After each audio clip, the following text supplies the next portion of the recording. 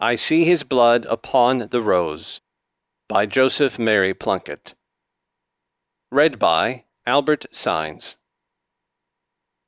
I see his blood upon the rose, and in the stars the glory of his eyes. His body gleams amid eternal snows, his tears fall from the skies.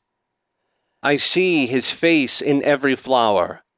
The thunder and the singing of the birds are but his voice, and carven by his power rocks are his written words.